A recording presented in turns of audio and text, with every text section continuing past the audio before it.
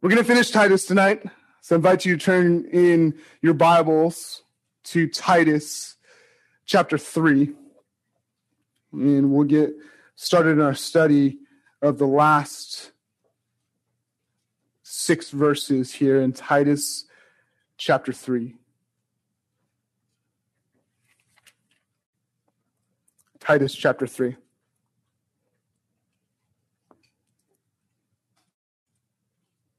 And we begin in verse 9. Titus chapter 3.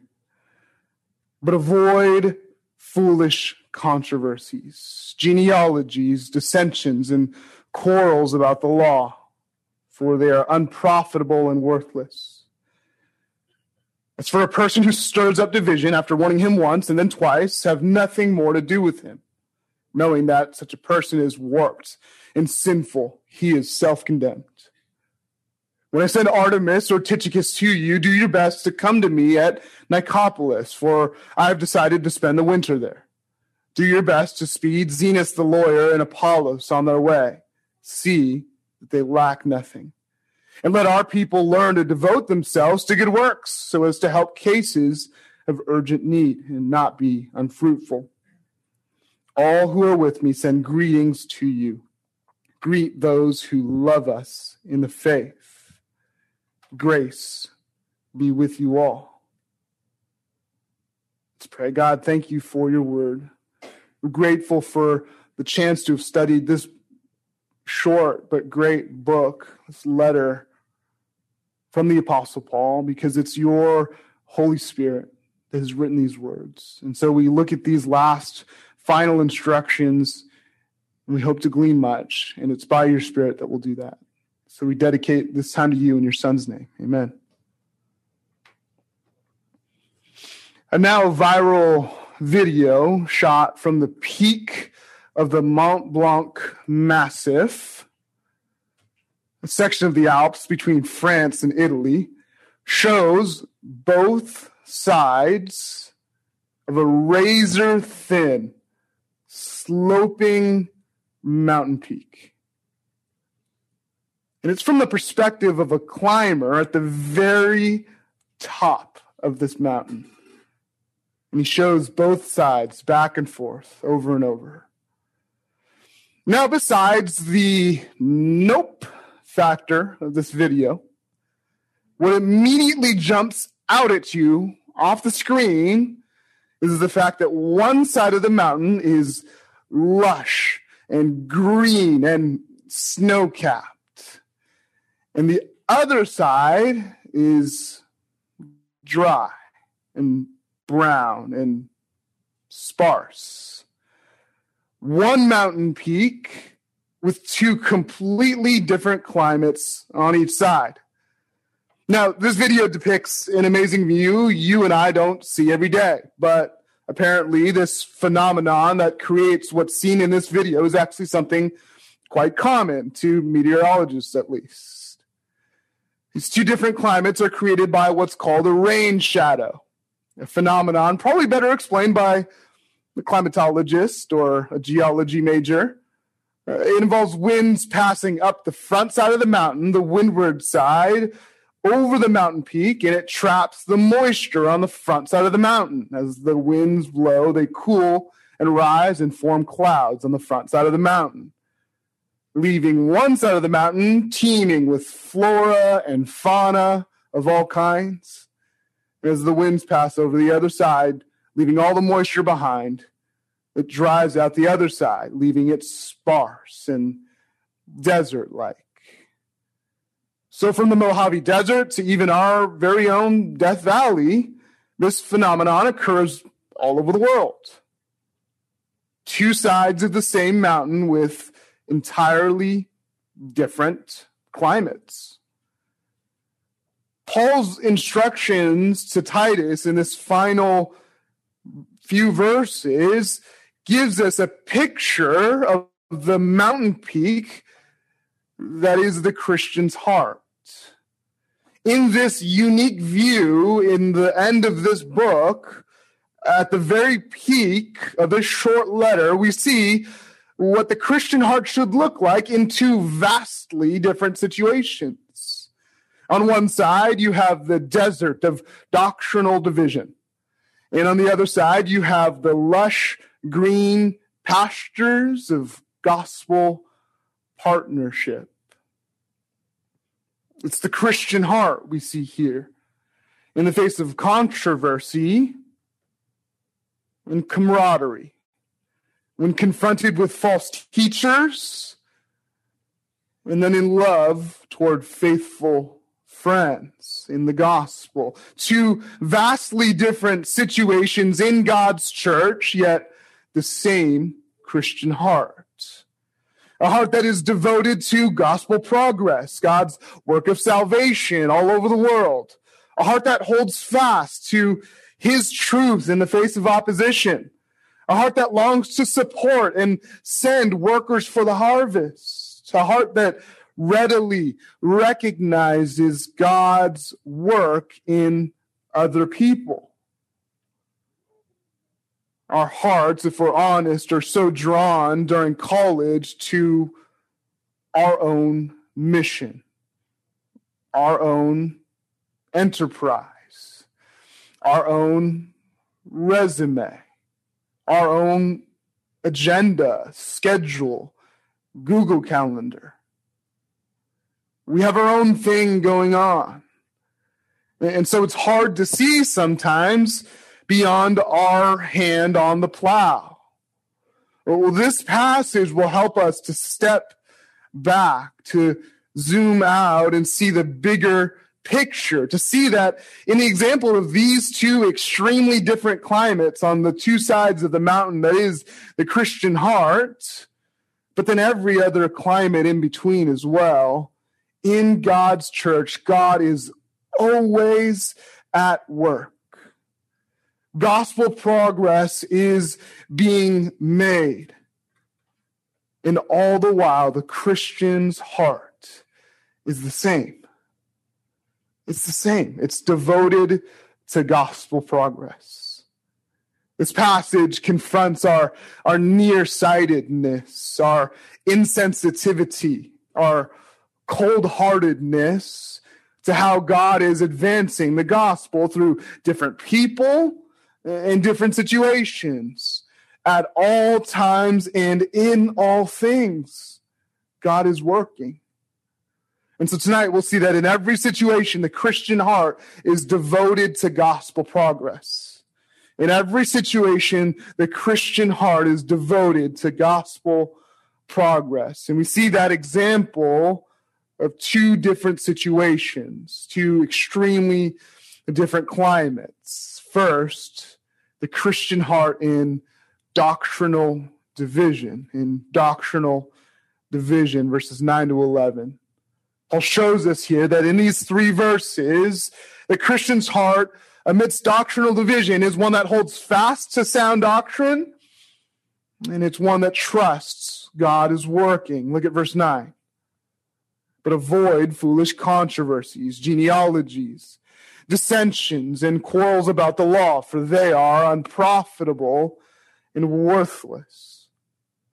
As we've seen already in this letter, the churches in Crete are facing false teaching at the hands of men Paul calls, chapter 1, insubordinate, empty talkers, deceivers. And Paul has already warned us about these men and their teaching as well in this letter. Well, here at the close of this letter, Paul shows us the Christian heart in the face of this unsound doctrine, this false teaching. That is to say, before, Paul was saying, this is these men, this is their teaching. Silence them. Well, here we're talking about the same people with the same kind of false teaching, but Paul shows us what we ought to look like in the face of that. So this heart is a heart that holds fast to God's word. It avoids false teaching and trusts that he's still at work despite what it seems, despite the fact that these false teachers, these empty talkers and deceivers are spreading like gangrene. Last week, we looked at the gospel witness that we are to have as Christians. If you remember, one of warm, winsome fruitfulness, Testimony that is what Paul calls excellent and profitable for people, because it's a crystal clear picture of the goodness and loving kindness found in the gospel that God shows toward us. Well, here, Paul contrasts that sound doctrine of the gospel with 4 descriptions of unsound doctrine that have caused conflict and disruption in the Cretan churches. And Paul says very plainly, avoid these teachings, have nothing to do with them. And what's the reason why? Look at the end of verse 9. They are unprofitable and worthless. Literally the exact opposite of a good gospel testimony. A good, sound gospel witness is profitable and excellent and profitable for all people. This kind of teaching is unprofitable and worthless. So first, Paul talks about foolish controversies. These are seemingly controversial questions that maybe don't even have an answer. They're things that these men are bringing up to just stir things up, to provoke people. The word Paul uses here, these are foolish. Literally, a translation could be stupid. Look at 2 Timothy 2:23 with me. Just flip back a page or two. Paul uses the same term, and a similar instruction is given to the church in Ephesus with young Timothy. He says there, have nothing to do with foolish, ignorant controversies.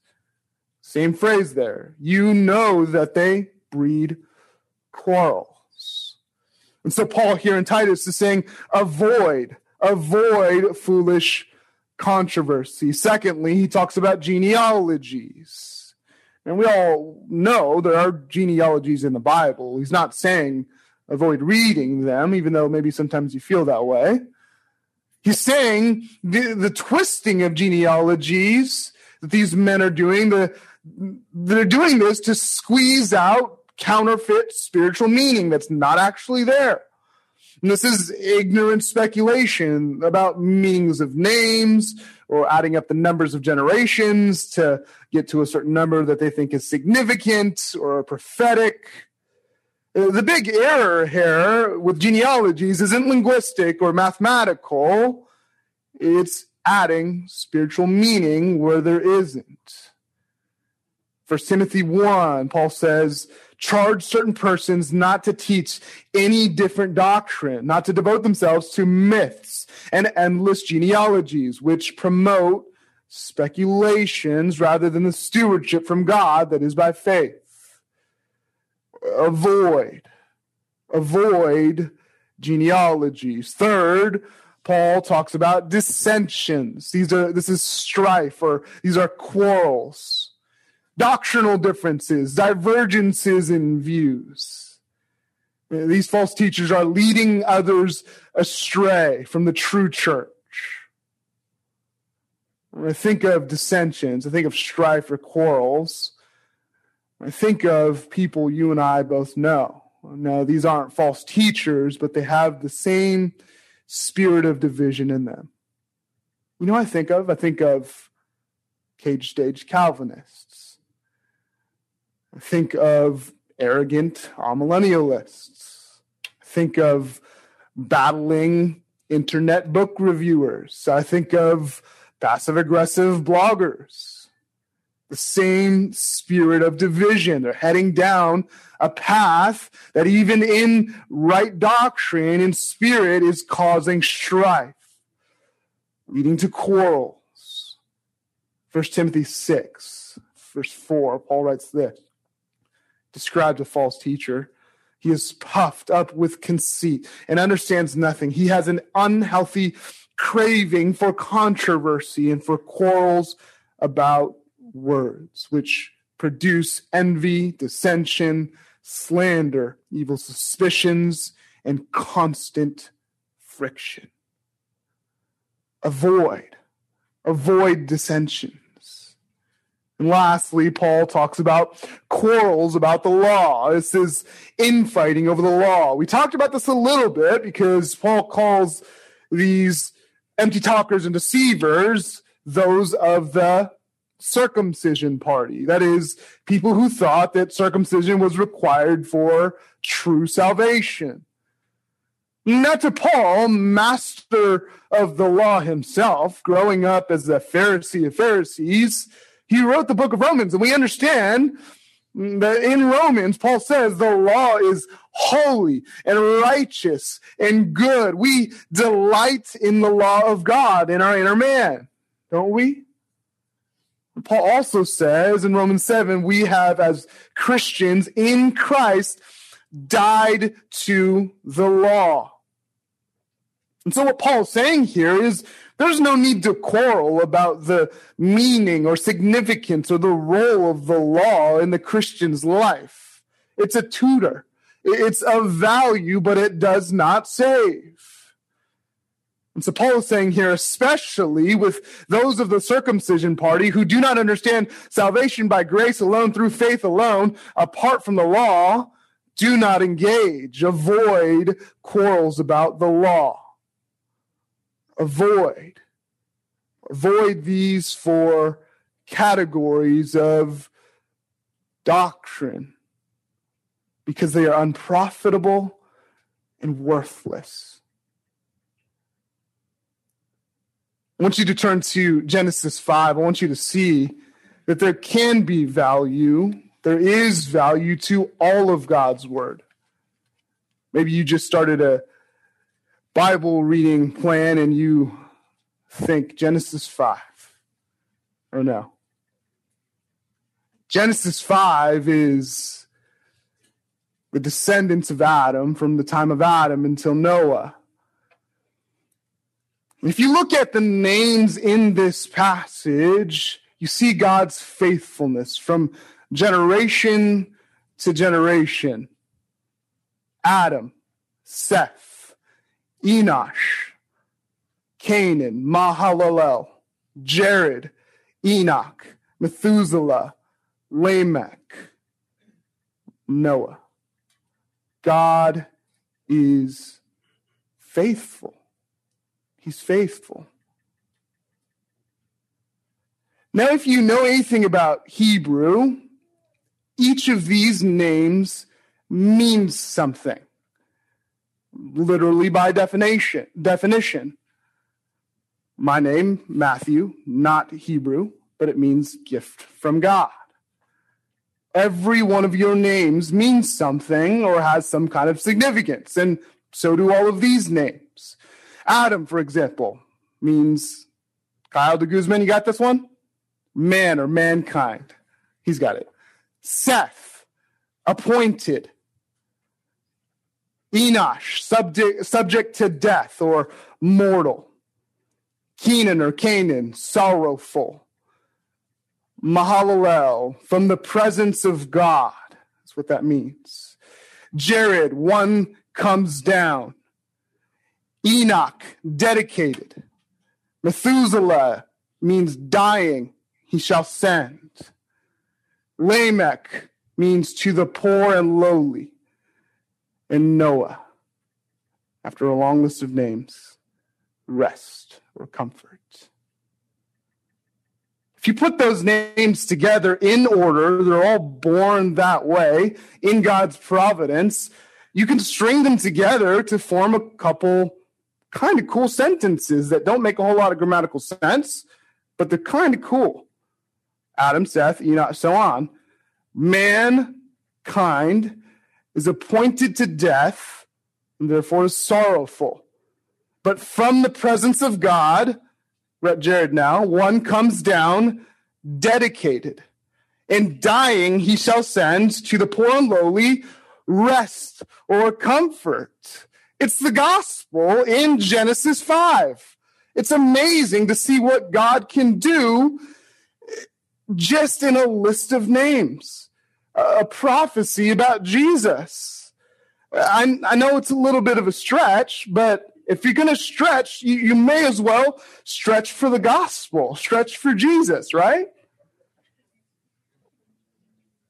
Now, if you haven't caught on by now, Tim Huang and Tim Peters were going to come grab me off the stage for that.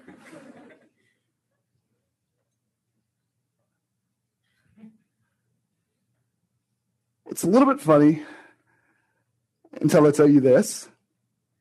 I have a good friend who went to a church that shall not be named, not just because they preached to this, but shall not be named. He went to this church because the guy went to the master's seminary. This was after college. He decided, I've moved on, need to find a good church, going to go to this church. This guy's great. He goes to the master's seminary. This guy's preaching through Genesis, and I mean, Kimmy can tell you, I practiced this week because I could not keep it together. It's just too ridiculous. He did that spiel, and he did his, come on, church, and it exploded. This is what Paul is saying to avoid. Be careful.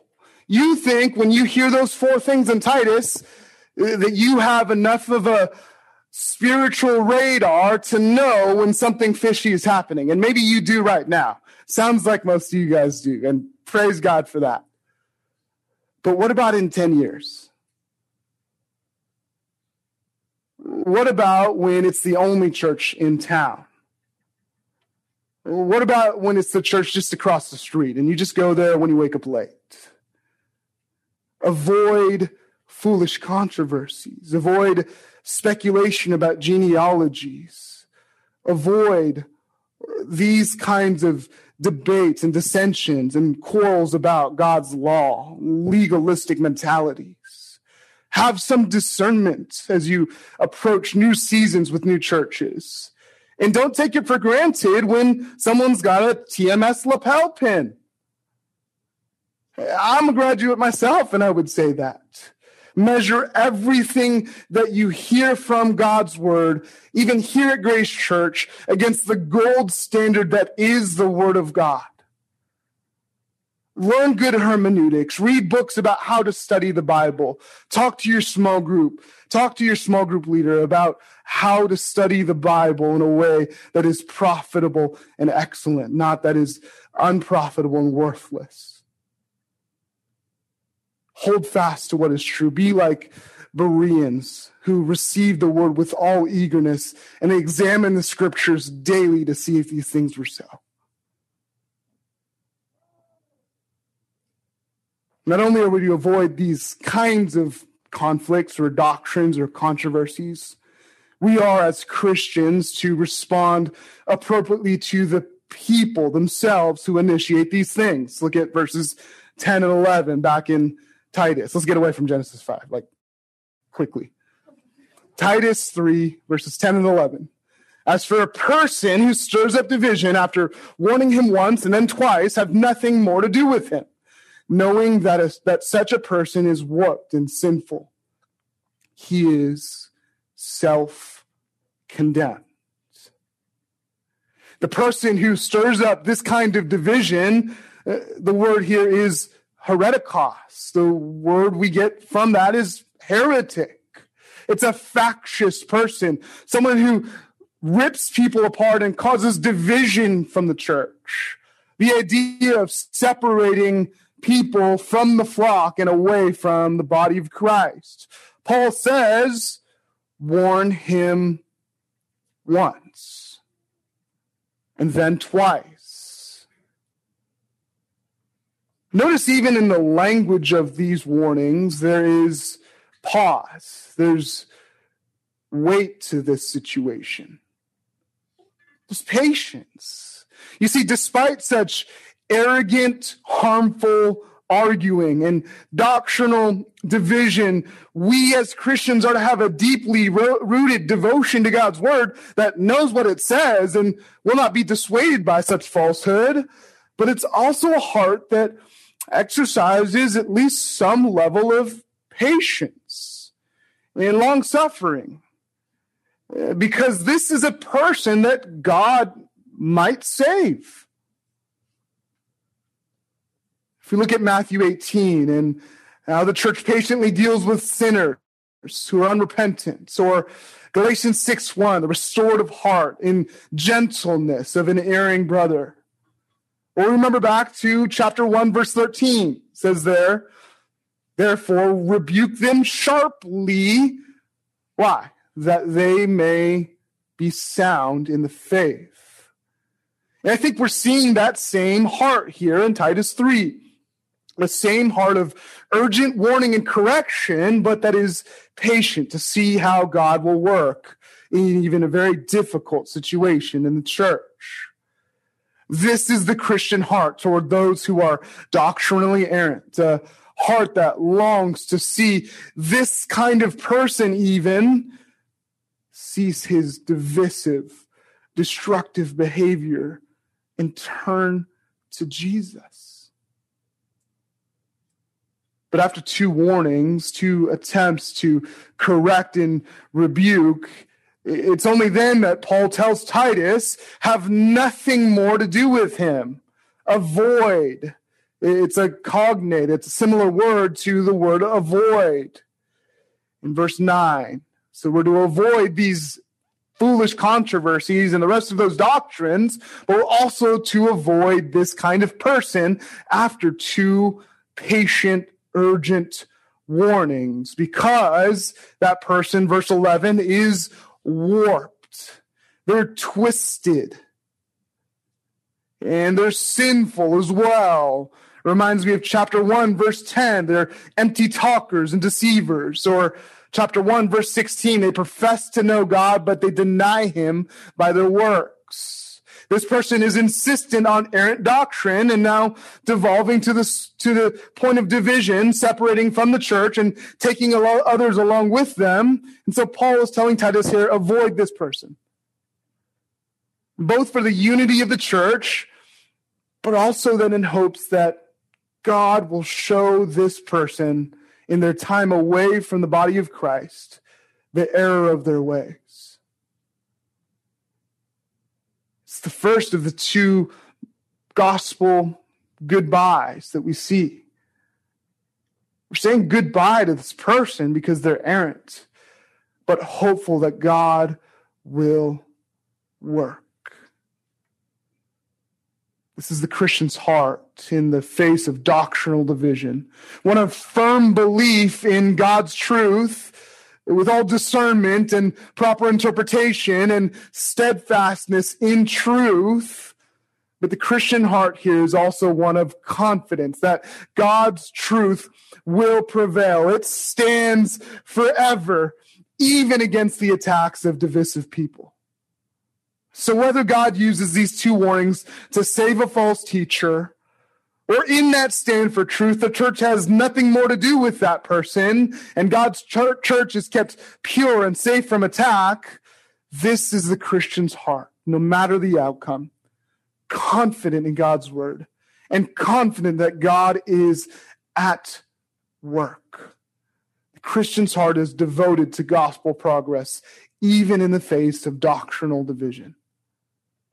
Secondly, we see the Christian's heart is devoted to gospel progress in gospel partnership. In gospel partnership, verses 12 to 15.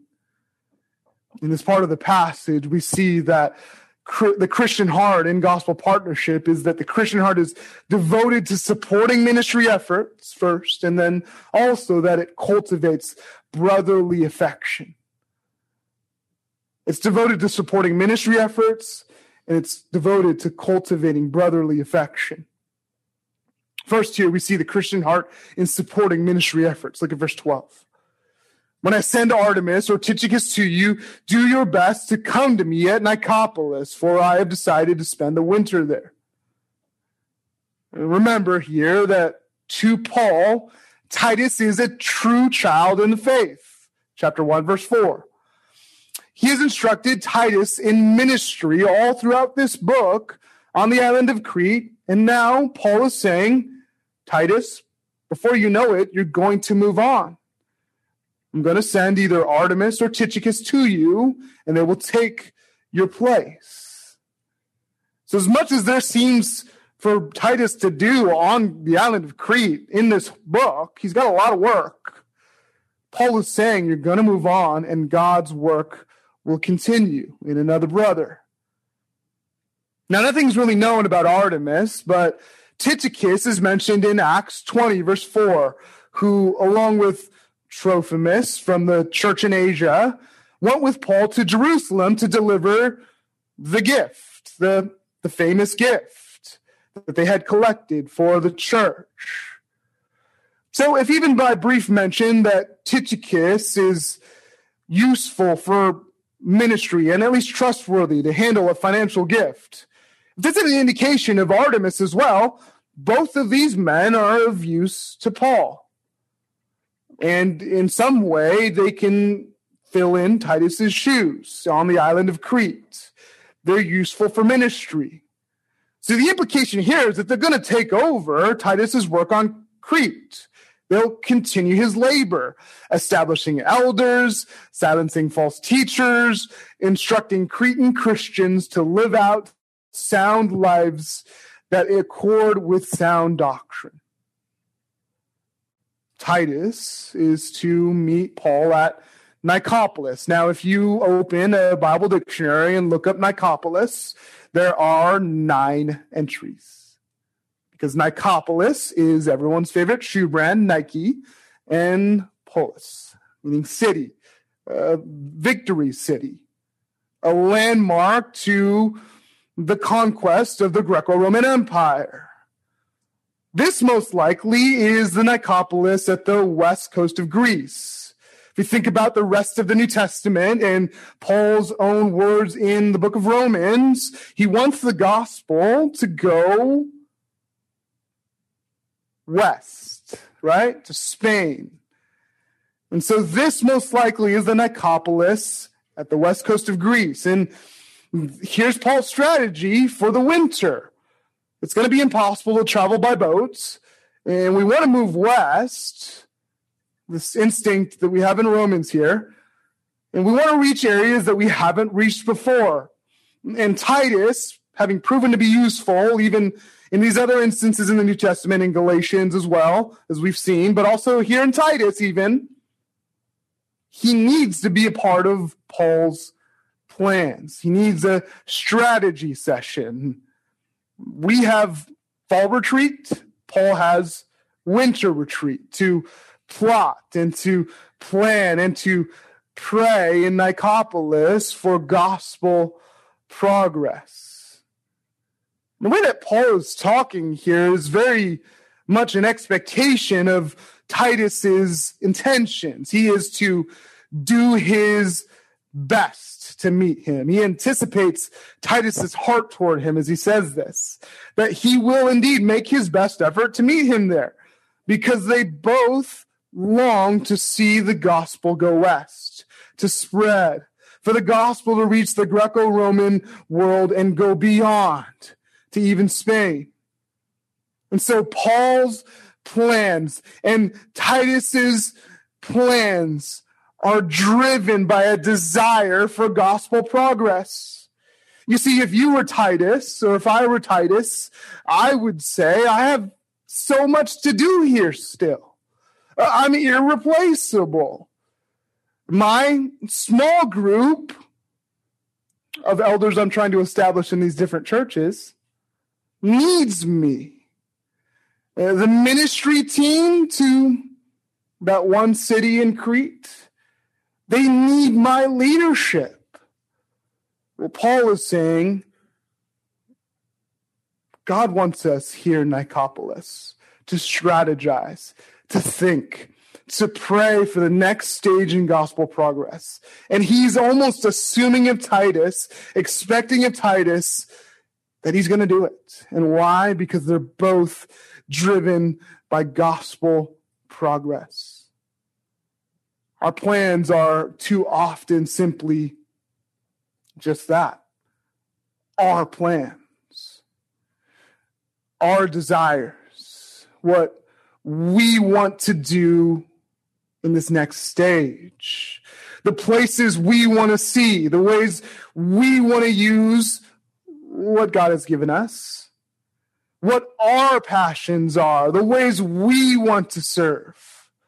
But the Christian's heart above all else is that Christ be proclaimed, for sinners to turn from idols to serve a living God.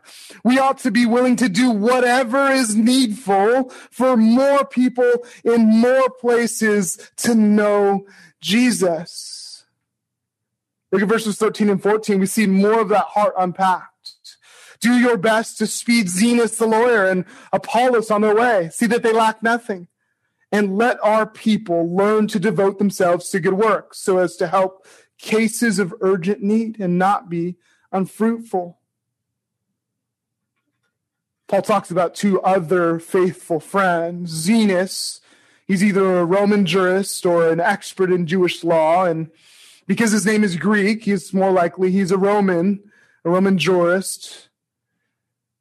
But then Apollos, commonly known or a well-known name. Acts 18 describes him as an eloquent man, competent in the scriptures, fervent in spirit.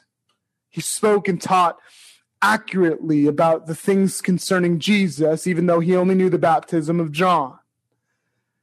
And Paul describes his ministry with Apollos in 1 Corinthians 3. What then is Apollos? What is Paul? Servants, through whom you have believed, as the Lord assigned to each. Paul says, I planted, Apollos watered, and God gave the growth. Just a name can have so much encouragement, example, inspiration to us to be like Apollos. Apollos is on equal footing in ministry to Paul. He has been and will be used greatly of God for the gospel. And Paul wants Titus and the Cretan Christians to support these men, give them all that they need, see that they lack nothing. In verse 14, Paul tacks on that reminder of what he's already said. Christians are to learn, let our people learn or be learning, an ongoing thing, to devote themselves to good works so as to help cases of urgent need and not be unfruitful.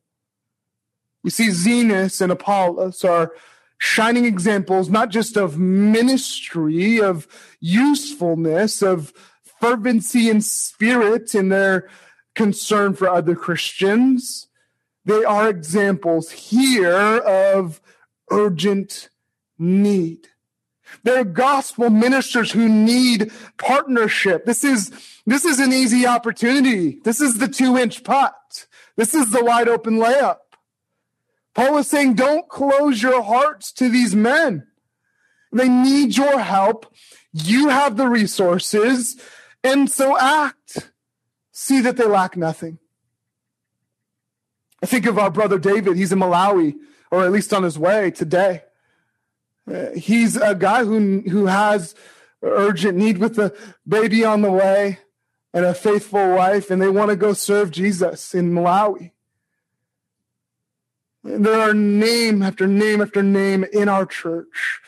Missionaries, but also seminarians, and also seniors graduating who have needs, financial, emotional, and all other kinds of support. And we ought to believe in the work that God will do through all of these people and do everything we can to see that they lack nothing. This kind of thing probably includes a spot on the couch and hot food off the tasting menu, and probably a financial gift of some kind. But this kind of support, this gospel progress partnership begins in the heart. It's a heart that longs to see faithful people succeed in ministry. It's a heart that recognizes the gifting of other people and how it could be far exceeding even your own. It's a heart that sees beyond the material and through the lens instead of kingdom work. It's a heart that understands that for it to hurt our pocketbook a little bit or our boba habit, that it is worth it because it's nothing in comparison to the immeasurable riches of God's grace toward us in Christ Jesus. We so often have a monopoly mentality. We think college years are the due diligence it takes to be able to have that opportunity to choose your monopoly piece. I always chose the dog or the race car. God forbid you get the iron or the thimble, right? Last choice. Doesn't even fit on my thumb. And so you finish college, and every 2 weeks you pass go. You collect $200. And we're investing in cryptocurrency and houses and hotels, green and red. And we're playing this game of life, Monopoly. We're monopolizing. And supporting ministry can be that community chess card or chance card that we dread. Support missions, $75. Give offering, because you have a good job, $225. Give a gift to a friend whose child is sick, $200. We dread it. We don't want to land on that space that makes us pay the luxury tax, right? But all along in our hearts, we, GOC, have been playing the wrong game. We're chasing the wrong things. God's economy is not paper money or houses or Ethereum. God's economy is that of mercy and grace, which he has poured out freely on all of us. And we would do well to examine our vocation, our resources, our time, our money, and our lifestyle to help others see the mercy and the grace of Jesus that he pours out so freely on all of us, for all who would believe. You see, while the world wallows in wanderlust, the Christian heart longs to see the gospel travel far and wide. While the world builds up net worth like Gary Vee, the Christian heart seeks to lay up treasures in heaven. While the world focuses on success and career and hustle, the Christian's heart is dialed in on contentment in Christ and on ministering to people and enabling others to minister to people. The Christian heart is devoted to gospel progress. This is the Christian heart. For some of you, it might change your career. For some of you, it might even just change your summer plans or how you plan to use your vacation days. Or it'll affect your finances, or at least your prayers. It'll change how you view and interact with people around you as they come and they go in ministry. And you think you're the only faithful one. Well, God uses other people.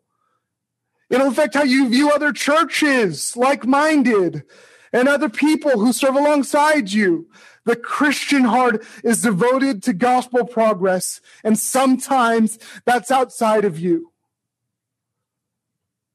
Be devoted to gospel progress. Look at verse 15, and we see even more of that Christian heart in this gospel partnership, just spilling out all over the page. All who are with me send greetings to you.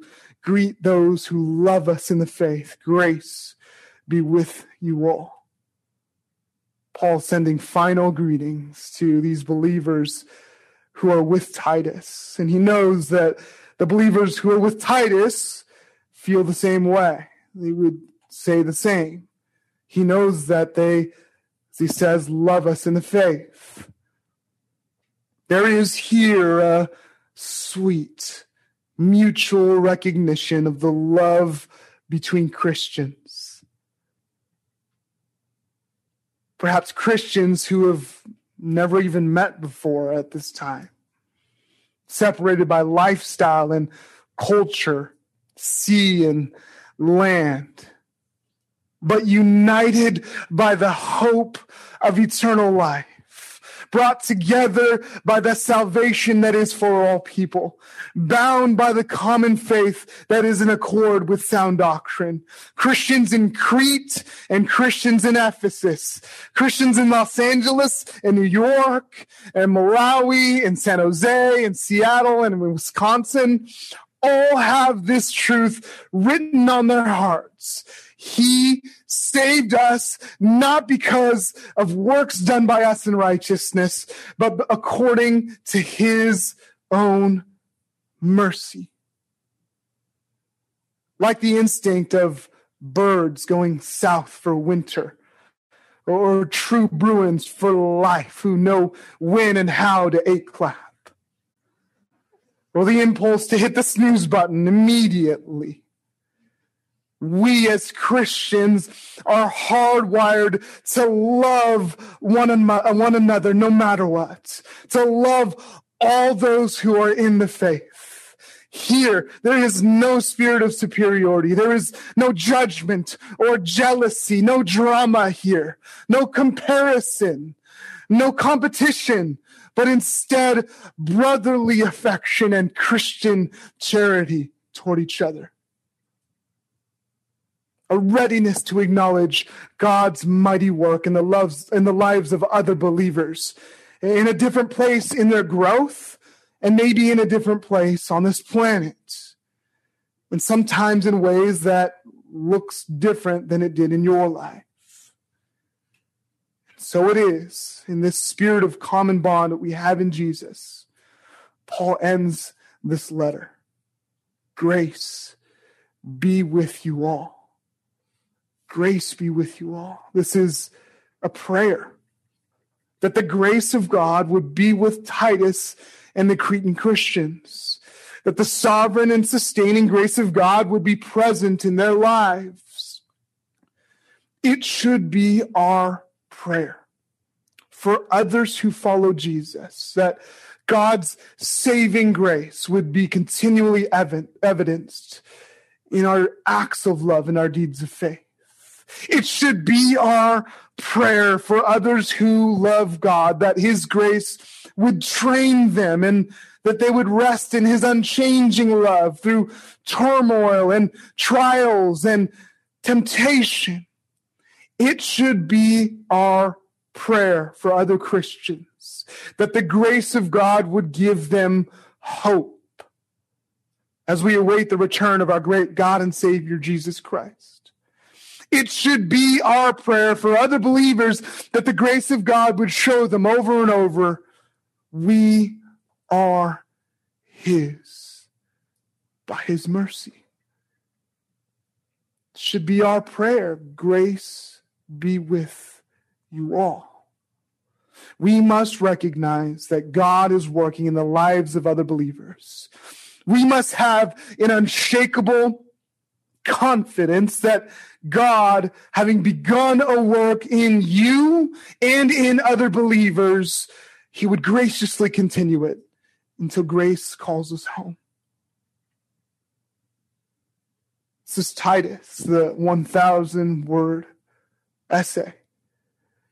The book that has called us to respond to the grace of God that has appeared in the person and work of Jesus, and that we must live out sound lives and a sound witness in accord with sound doctrine amidst the Cretan culture around us. And so as we close this year and part ways, whether it be for the summer or whether it be for this next season in life, would our hearts be what we see in this passage, hearts that burn with longing for gospel progress, that others would know and love and worship Jesus, that we would have grace-filled eyes, eager to see that God will build his church, that God will work in the lives of those who love him.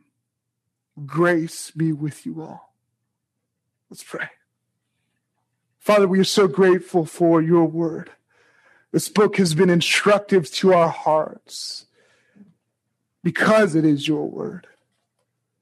We've seen through and through your grace and your mercy, your loving kindness toward us as sinners, then saved by your grace as believers, that it continues. It trains us. It gives us hope. And it reminds us continually that we are yours. And so, God, would this truth resonate even tonight in the lives of all those who love you, those in this room. Thank you, Lord, and we praise you. And in your Son's name we pray. Amen.